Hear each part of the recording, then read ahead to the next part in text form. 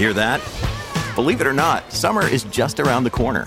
Luckily, Armor All, America's most trusted auto appearance brand, has what your car needs to get that perfect summer shine. Plus, now through May 31st, we'll give you $5 for every $20 you spend on Armor All products. That means car wash pods, protectant, tire shine, you name it. Find out how to get your $5 rebate at armorall.com. Armor All, less work, more clean. Terms apply. The Athletic.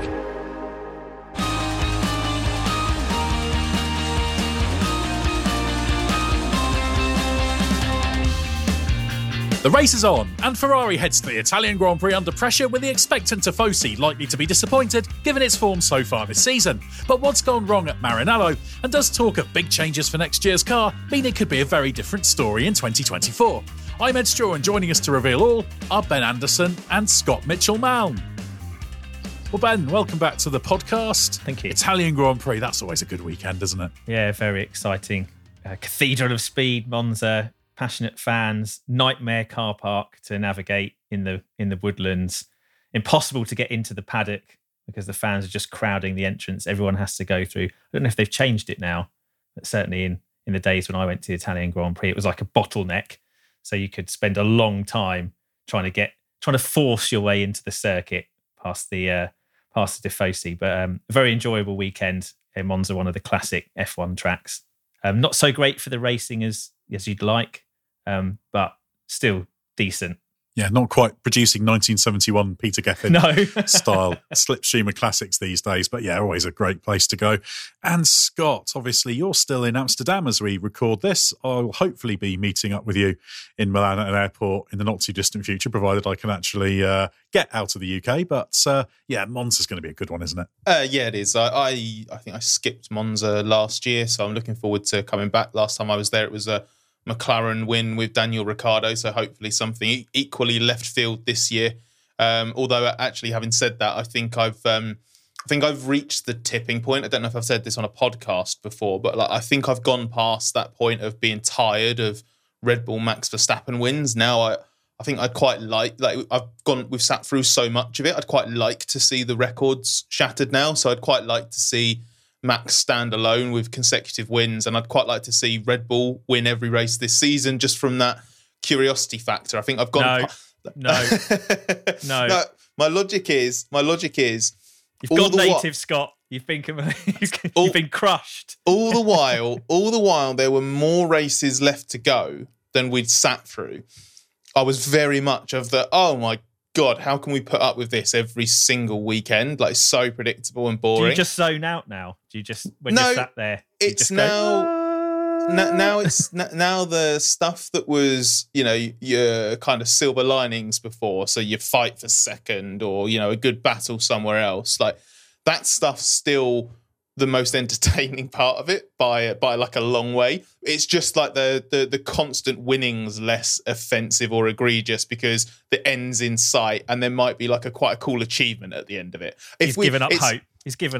Yeah, basically. It's kind of one of the. It's like if you sit through a year of absolute predictable domination, but there were 2 or 3 times where, in fairly boring circumstances, someone else won just because Red Bull slipped up or something like that, then what have you sat through all the rest of the domination for? Because it didn't mean anything. Yeah, I don't know.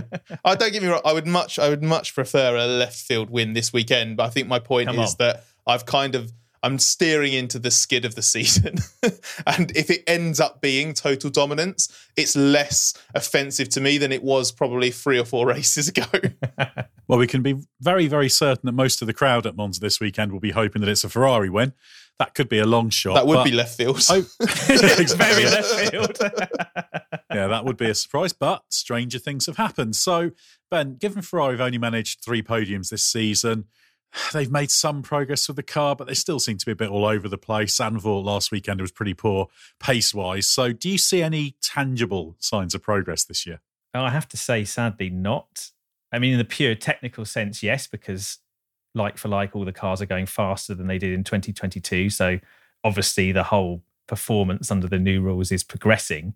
But relatively, they've stagnated at best, if you're being generous, regressed at worst.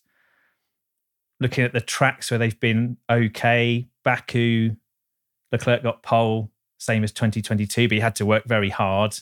And the race, they went backwards. Spielberg, they were okay, but they weren't in contention for victory, where Leclerc did win last year. Spa, I think they were about the same. That was one of their worst weekends relative to Red Bull. It looked similar, and they were second fastest, so that was all right.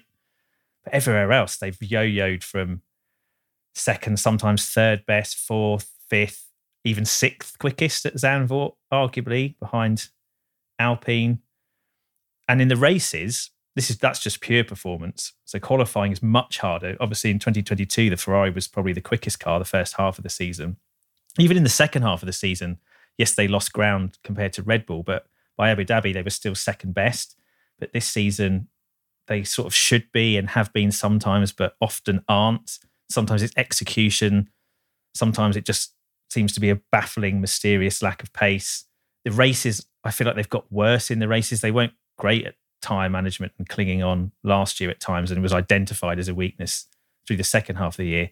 This season, it seems like an even bigger job for them. So even in good races, they're kind of clinging on.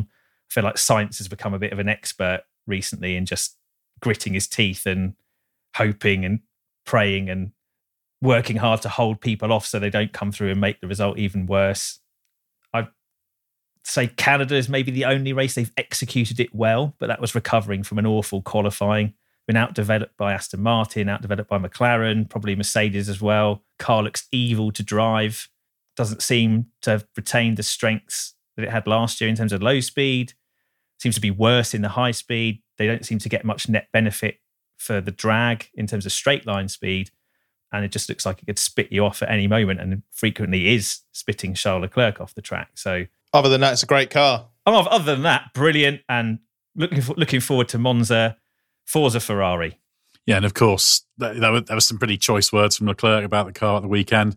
Carlos Sainz described it the sixth fastest car at Zandvoort. So, Scott, can you offer any glimmer of hope for Ferrari fans after Ben's takedown of everything that's going on there? Yeah, there are fewer races left this year than we've sat through.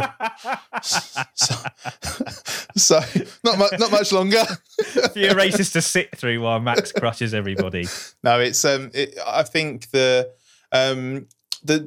silver lining after Zandvoort was first of all was the performance of Carlos Sainz and frankly in qualifying and the race overachieving in a car that was obviously sneaking into the top 10 on one lap pace and race pace, and he had no business really qualifying on the third row that he qualified and then finished in the top 5 in the race. Broader than that, it did at least fit into that trend of extreme performance variance. So just because that was what it was like at Zandvoort, it doesn't mean it'll be like that at Monza. In fact, I would expect the Ferrari to be better at Monza, a bit more sort of in its natural position of probably capable of being second fastest in qualifying, and then maybe even fighting for a podium in the Grand Prix. So that's a sincere silver lining. It's that's not reaching. Hopefully this will be one of the better weekends. It's like no, like this is what that car does. It has tracks where it's horrible and tracks where actually it's pretty good. And I don't see Monza necessarily being a track that brings the worst out of the car in the way that Zandvoort did. I can't similar really to think Canada, of, isn't it? I suppose the straight lines and the chicanes, and they were quite good there. I know qualifying they messed up, but in the race they were strong, and they looked like they would have been in podium contention if they'd started higher up. So if you transpose Canada to Monza, they should be similar. You'd hope. Yeah, and obviously different circuit.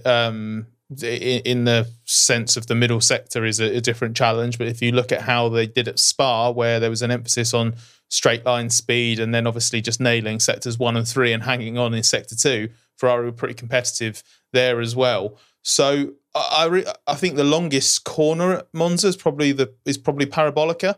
But that's, it's a consistent corner. It's not one where, the speed changes like, for example, 9 and 10 at Zandvoort, where you've just got that really long corner that tightens and slows down and just the downforce seeps away and the car becomes unpredictable through the corner. I don't really see anything at Monza that should necessarily get that, the really evil parts of the Ferrari on show.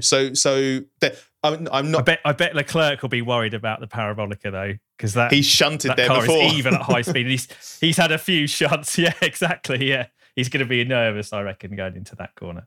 Yeah, this is kind of summing up the problems for Ferrari, isn't it? Because also we can say, as you say, we can go to Monza thinking they should be reasonable by their standards, but they've also complained about, well, certainly Carlos Sainz has, about the car being a little bit unpredictable in the performance sense, in that they thought they go to one track and they think will be quite good here and they're not. And then sometimes the other side applies. So he said there's something intrinsically they don't understand. The team's not so convinced about that.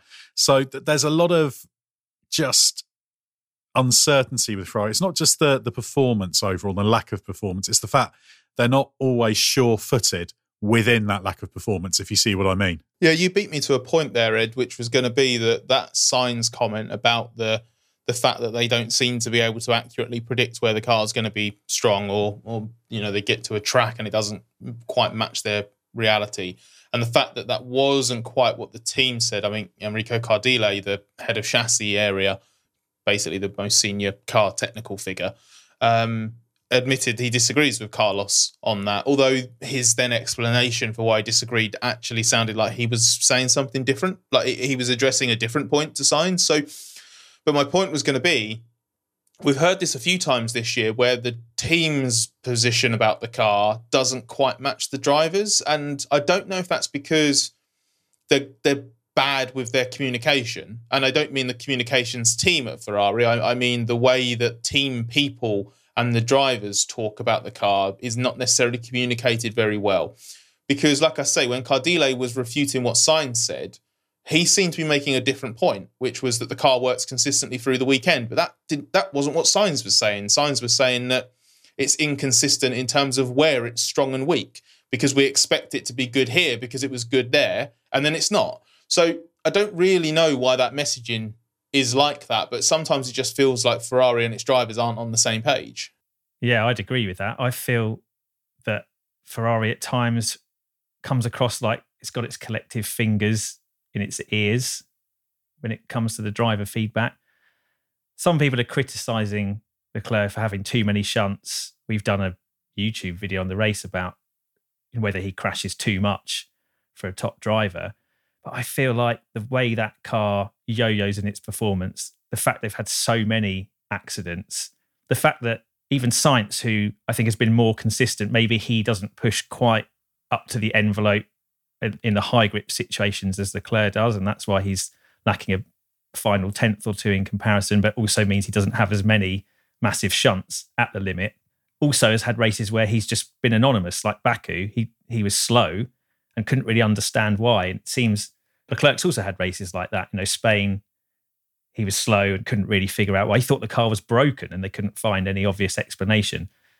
So there's something going on with how they set their car up. The performance envelope's so narrow that it seems really easy to fall outside of it. And then Leclerc's comments at Zandvoort I found really interesting, where he said he could commit to the corner, but then not know from one lap to the next. And I guess this applies also from one circuit to the next, from one condition to the next, what it's going to do. Is it going to stick at that speed or not? Is it going to give you understeer or oversteer or be neutral? You don't know. And at his speed, that's obviously led sometimes to disaster. You've got the wind factor as well. I think the drivers this year have been unsung heroes in that car. I think that thing is an evil thing to drive, and they are just hanging on to it. And then you've got Fred Vasseur saying, oh, the car's quick, we just need more time to understand it and a bit of setup tweak to unlock the 2 or 3 tenths we're missing. And then you've got his technical guy saying, oh, it's clear what's wrong with the car, we can fix it for next year.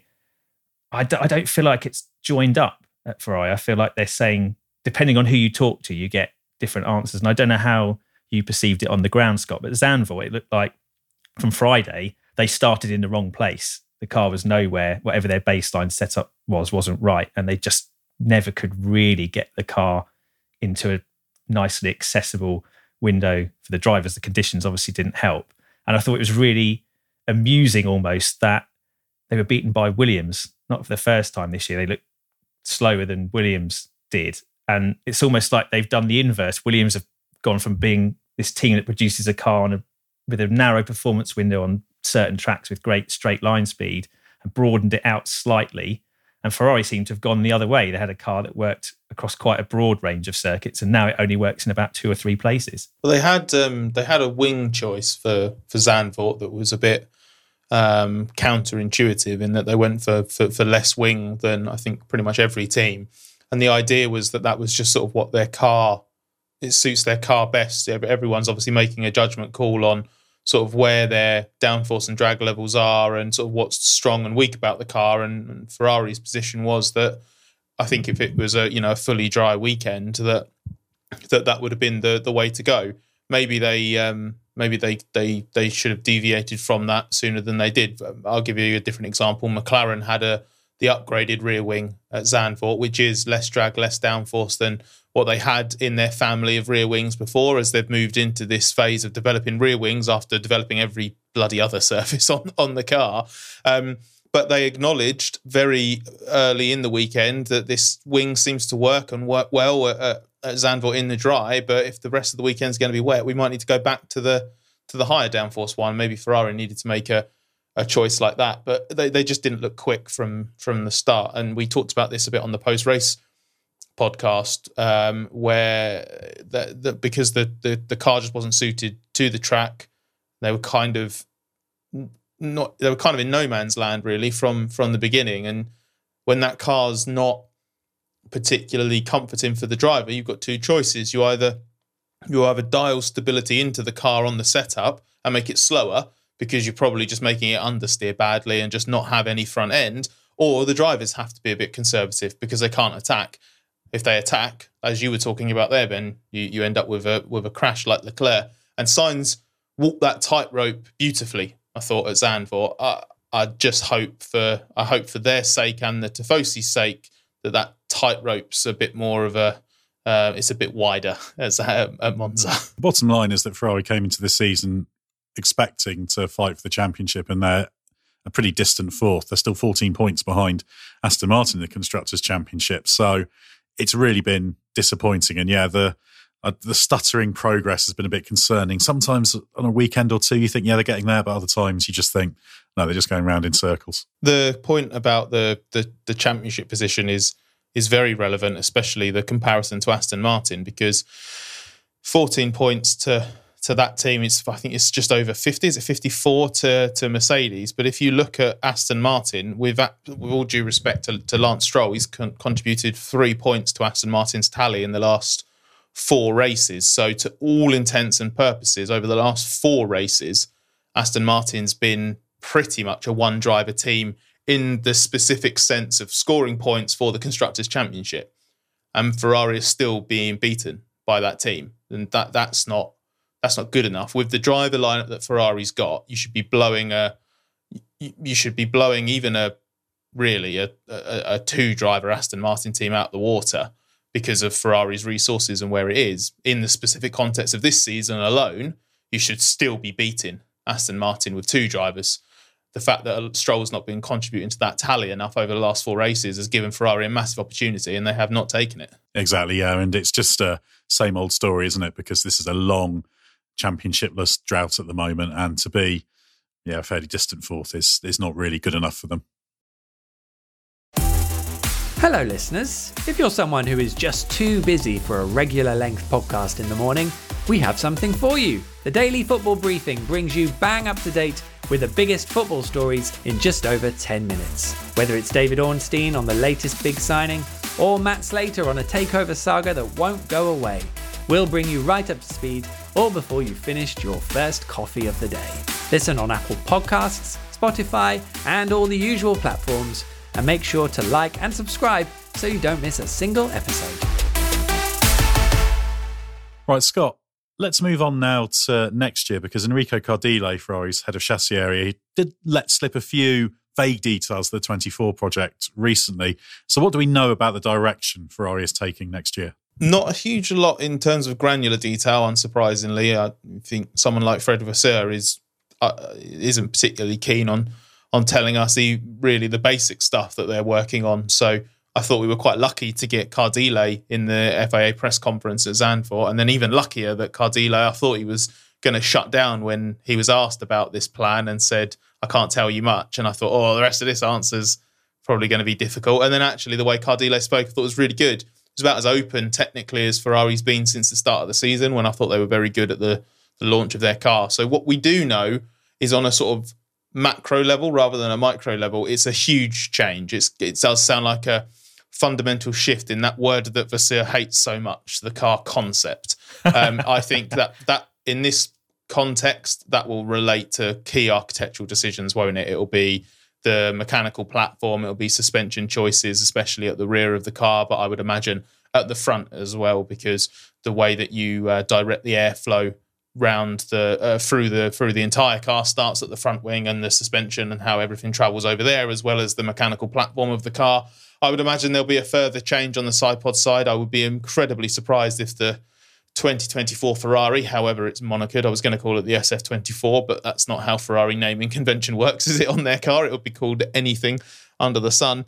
I suspect it will resemble an RB19 very closely. Not identical. I'm sure Ferrari will have their own ideas. There'll be some things that they can't do or don't want to do, directions that they want to pursue in their own right. But the encouraging thing for Leclerc and Sainz, who obviously weren't hearing this for the first time, they'll have known for a long time that Ferrari are going in a different direction. But the encouraging thing for them is that whether you believe Ferrari truly knows, whether it is crystal clear, as Cardile put it, what's wrong and what needs fixing, Ferrari are going in a different direction. They're not. They've abandoned this narrative of, we can make this work.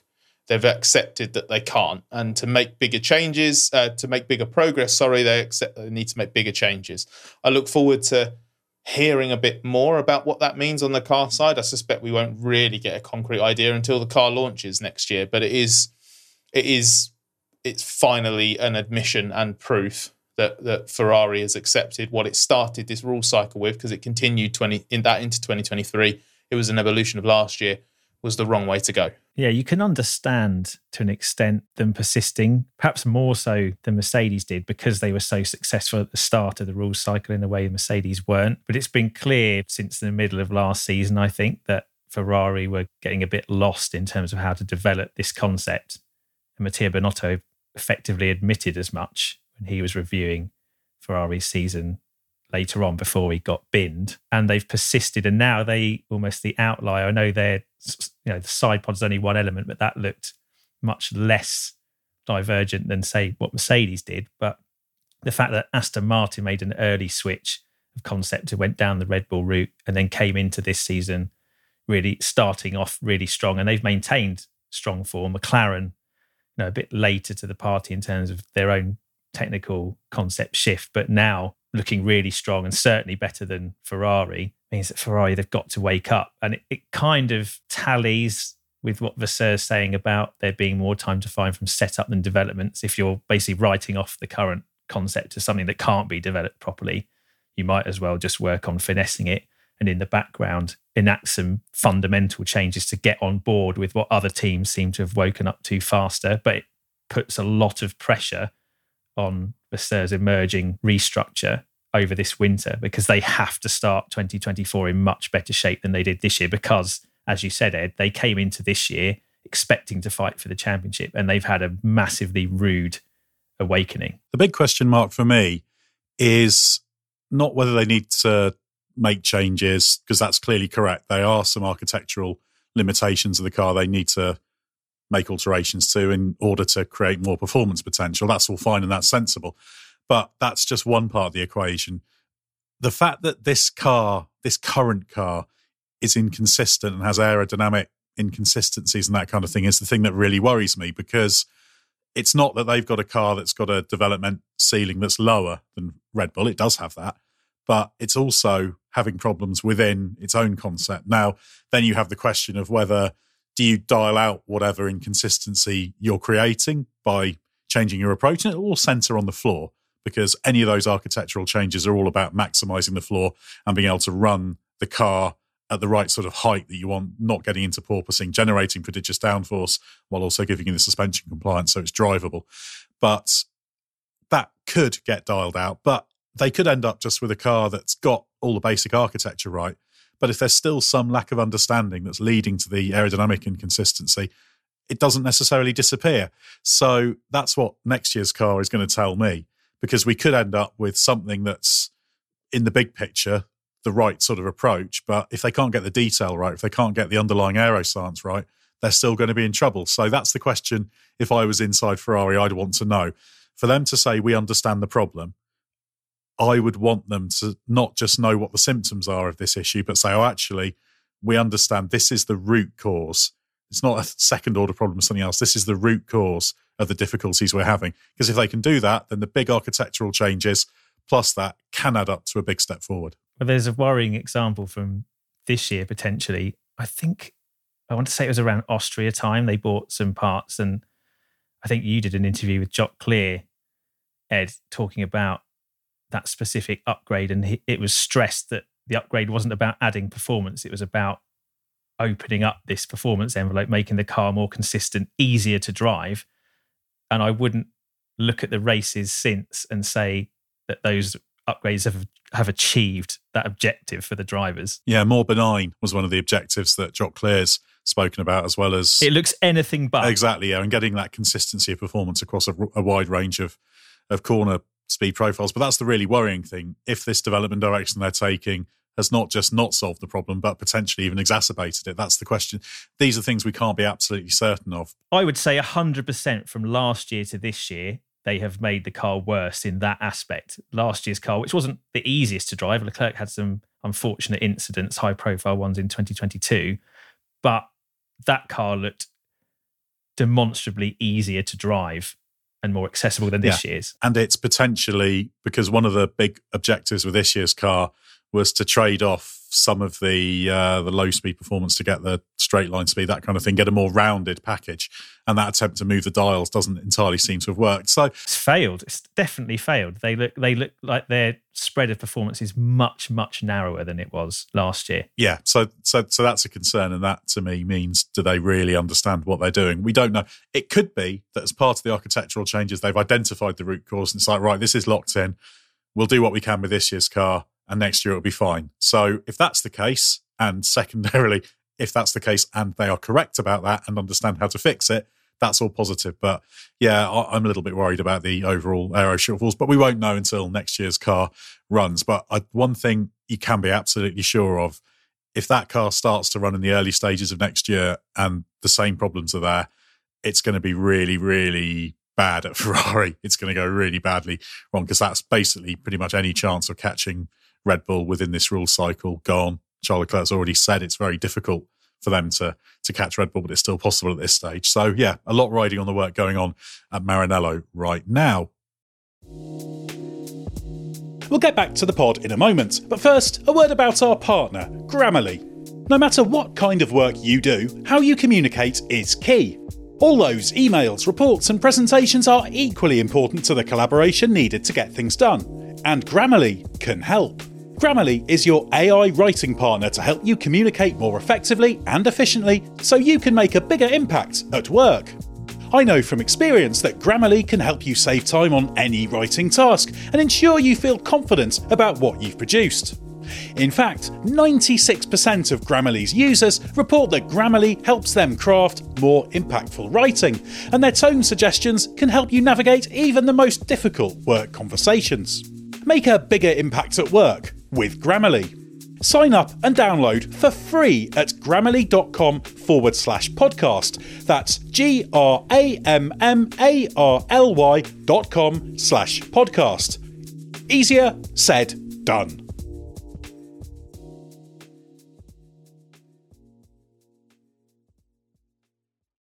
Let's move on to the drivers now. Ben, both Charles Leclerc and Carlos Sainz are out of contract at the end of next season. Still a little bit of time to go. But it is slightly unusual these days to see a big team not have at least one driver signed up, or at least have total control over what that driver's doing for 2025 at this sort of range. Do you see either of these signing soon? I don't know about how soon they'll commit. Sounds like both drivers want to stay. Leclerc was pretty adamant pre-Zandvoort that his intentions are clear, that he believes in what Fred Vasseur's doing in terms of implementing a plan to turn Ferrari around. Sainz obviously has been linked to the nascent Audi project. I think Edgy wrote a piece about Sainz's links to Audi and being reunited with Andreas Seidel, James Key, etc. down the line. But if you're in Sainz's position, would you want to use that as anything more than leverage? Does going into what is effectively the Sauber team, which is always something that seems like it might have promise, but is a long way from realising that, a better bet than a basket case Ferrari? I'm not sure. I think Sainz wants a new long-term Ferrari deal. I think that's his number one objective. And the Audi deal is there as leverage. Primarily leverage and a very, very good alternative. If it gets blown up. That's the impression I get anyway. What do you think, Scott? Would you agree with that? Do you think Sainz would sign on the dotted line if he was given a 3-year deal, say, to take him to 2027, 2028, somewhere around there? I think so. I think that Sainz has talked quite a lot about wanting to make sure he's at his peak as a driver at the right time, and he feels that he can still improve, and he wants to get to that peak with Ferrari. I think having a medium-term contract at Ferrari will facilitate that.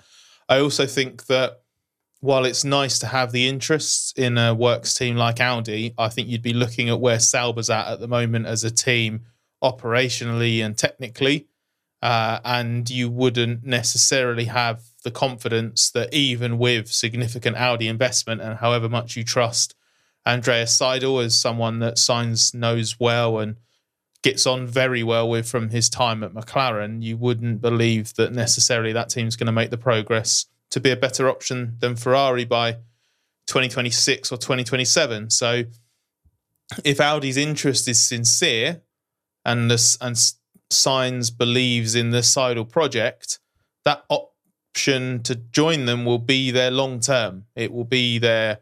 I'm sure Audi and Sauber would like to have a driver with them at the start of the journey and then build through it. But if Sainz is the best option for them, he'll be the best option for them in potentially 27 or 28. And Sainz can move later once it's clear he can't achieve what he wants to with Ferrari. If he's out of favour there, if he feels that it's too geared around Leclerc or someone else, if someone else comes in, he'll have that option, I think. I think it's a very, very useful alternative to have around while he's negotiating.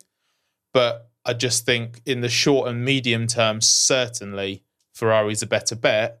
And it would be a surprise if Sainz wanted out, because he's ultimately prioritising something else if he does that. It's a long-term gamble, and it just doesn't necessarily make the most sense at the moment. Not to me, anyway. It's a gamble also he probably doesn't need to take, because although Ferrari's having a much worse season, relatively speaking, than last year, Sainz is improving, I think. He looks relatively stronger, more consistent. He seems to be handling some of the deficits a bit better. I think the mixed conditions maybe that seem to disproportionately affected some of the sessions this year compared to last help him, because he's very good in those sorts of circumstances.